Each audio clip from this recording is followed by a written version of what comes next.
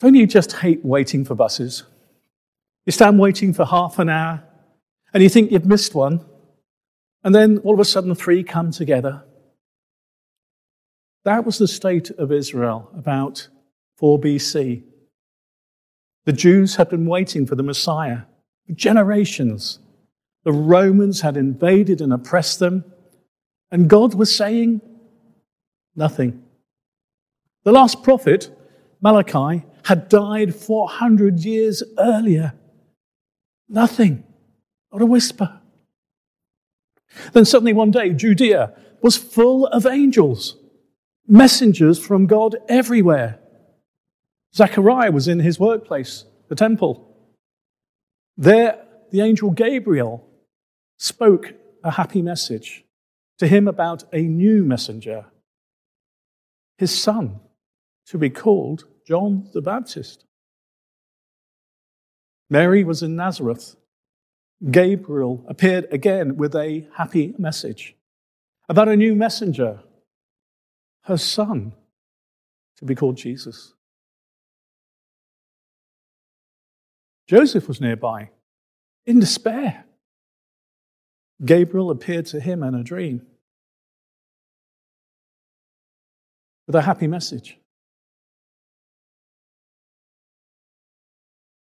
about a new messenger, his son, to be called Jesus.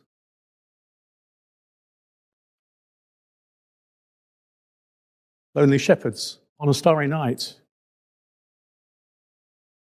Another angel appeared out of nowhere with a happy message about a new messenger, a baby, some baby. He was the one that they had all been waiting for, the Messiah, the Savior of the Lord himself. To cap it all, hundreds, thousands of angels joined him in the sky with a happy song. Good news for heaven. Good news for earth. Peace. So how did they all respond? Zechariah didn't believe it at first, despite his years of praying for it. So he was struck dumb. The guy that had no faith in God has nothing to say to others. Mind you, when John was born, he certainly let rip. He said, "Praise to the Lord, the God of Israel, because he has come to his people and redeemed them." Turning to his baby son, he said, "You go on before the Lord to prepare the way for him, to give his people the knowledge of salvation through the forgiveness of their sins." This was great news indeed. Mary didn't need to wait. She immediately praised God. "My soul glorifies the Lord, and my spirit rejoices in God, my Savior. His mercy extends to everyone who believes. He has helped Israel, remembering to be merciful, just as he promised." Joseph changed his mind quickly and went on to marry Mary and set out for a new life together, because he had learned that Jesus would save his people from their sins. As for the shepherds, well, you couldn't shut them up. When they had seen him, they spread the word concerning what had been told them about this child, and all who heard it were amazed at what the shepherds said to them. Back they went to the hills, glorifying and praising God for all the things they had heard and seen, which were just as they had been told. You see, Gabriel had told them he brought good news that will cause great joy for all the people. It was meant to be shared. So what is the message? Good news means gospel. God's spell in Old English. It is God's recipe to save us from our sin, just as they were told. In our Bibles, it is written evangel. The heart of this word is, of course, angel, which is a messenger, because it is a good message. No, it's more than that. It's a great message. It's all about Jesus. That is who the shepherds saw, and that is who we share, so that others might see him too. Sometimes we forget that the Bible is not a book that tells us what we have to do to earn salvation. It is a book that rather tells us what God did to earn our salvation. Think about that for a moment. Jesus grew up perfect and without any sin. Yet he took all our sins upon him 33 years later. Outside a town about 5 miles from Bethlehem. He rose again and overcame death once and for all. He calls us to follow him, to receive this good news, to trust in him, obey him, surrendering to him as our Savior and Lord, our Messiah, so that we can receive the same mercy and forgiveness of sins that Zechariah and Mary talked about. God created human beings and intended for them to be ruling creatures. We were supposed to be under God, but over everything else. We were supposed to rule over creation under the guidance and authority of God's word and to function as conduits for the blessings of heaven. That was how we were supposed to be. But unfortunately, the Bible tells the story of how our first parents, Adam and Eve, fell into sin by choosing to rebel against God's word in order to become autonomous, ruling creatures. Basically, they wanted to be gods themselves, deciding good and evil. From that point on, humanity has been on a downward spiral, moving further and further away from God and our original design and glory. The heart of the gospel is that the good news that Jesus has come as God in the flesh and has obeyed God perfectly and has therefore won the right to all the blessings of God originally intended to give men and women.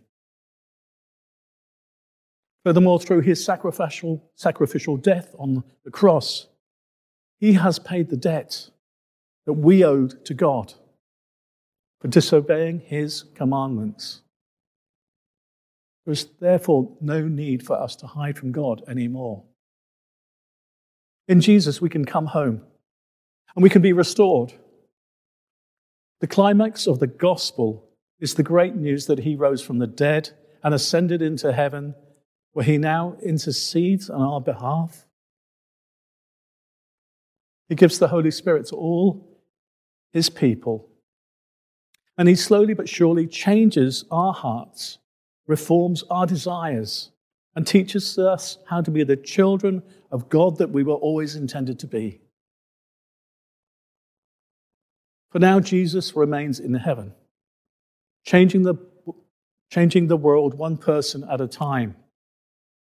But one day he will return and judge the world in righteousness.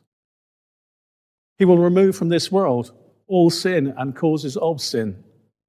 And he will restore the cosmos to a state of peace, prosperity, and flourishing. And all those who have received him as their Lord and Savior will participate in his rule and enjoy his goodness forever. But you can only respond if you have heard the good news. And that means that someone has told you about the gospel, that God loves you so much And Jesus loves you too.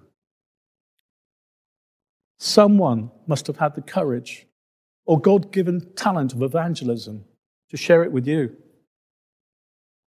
Yes, you can witness and display a life contrary to what the world offers.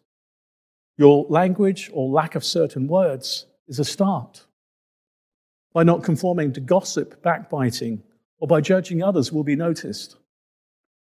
By demonstrating acts of kindness, by being friendly, approachable, and available, are godly attributes that as Christians we should display. You see, these are all part of the Christian package that needs to be worked on, as it does not just materialize when you become a Christian. And if you're not displaying these, then your witness is flawed or wasted even. I would go as far as saying, if you can't display these, and if your lifestyle does not reflect them, then stop saying that you're a Christian, as you will do more harm than good. Your lack of Christ-likeness is damaging to those whose life demonstrates so. When your lifestyle is in order, then your words will be more accepted. Then using a well-known phrase, you'll be exactly what it says on the tin. But I'm going to close with a slide that says, what is the gospel? Well, God created us to be with him. Our sins separate us from God. Sins cannot be removed by good deeds. Paying the price of sin, Jesus died and rose again. Everyone who trusts in him has eternal life. Life with Jesus starts now and lasts forever. Have you asked Jesus into your life? Is he your Lord and Savior? If you haven't, let's take an opportunity now to pray for you to invite him into your life. Pray these words after me. Dear God, I have fallen short of your glory. I have chosen to do things my way rather than your way. I am sorry. Please forgive me. I invite Jesus to be my Lord and Savior. Help me to follow his teaching and to live as he did, honoring you. Amen.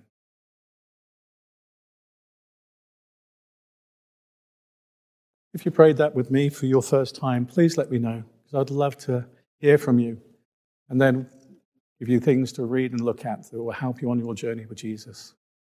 It's not an easy one, but it's an exciting one.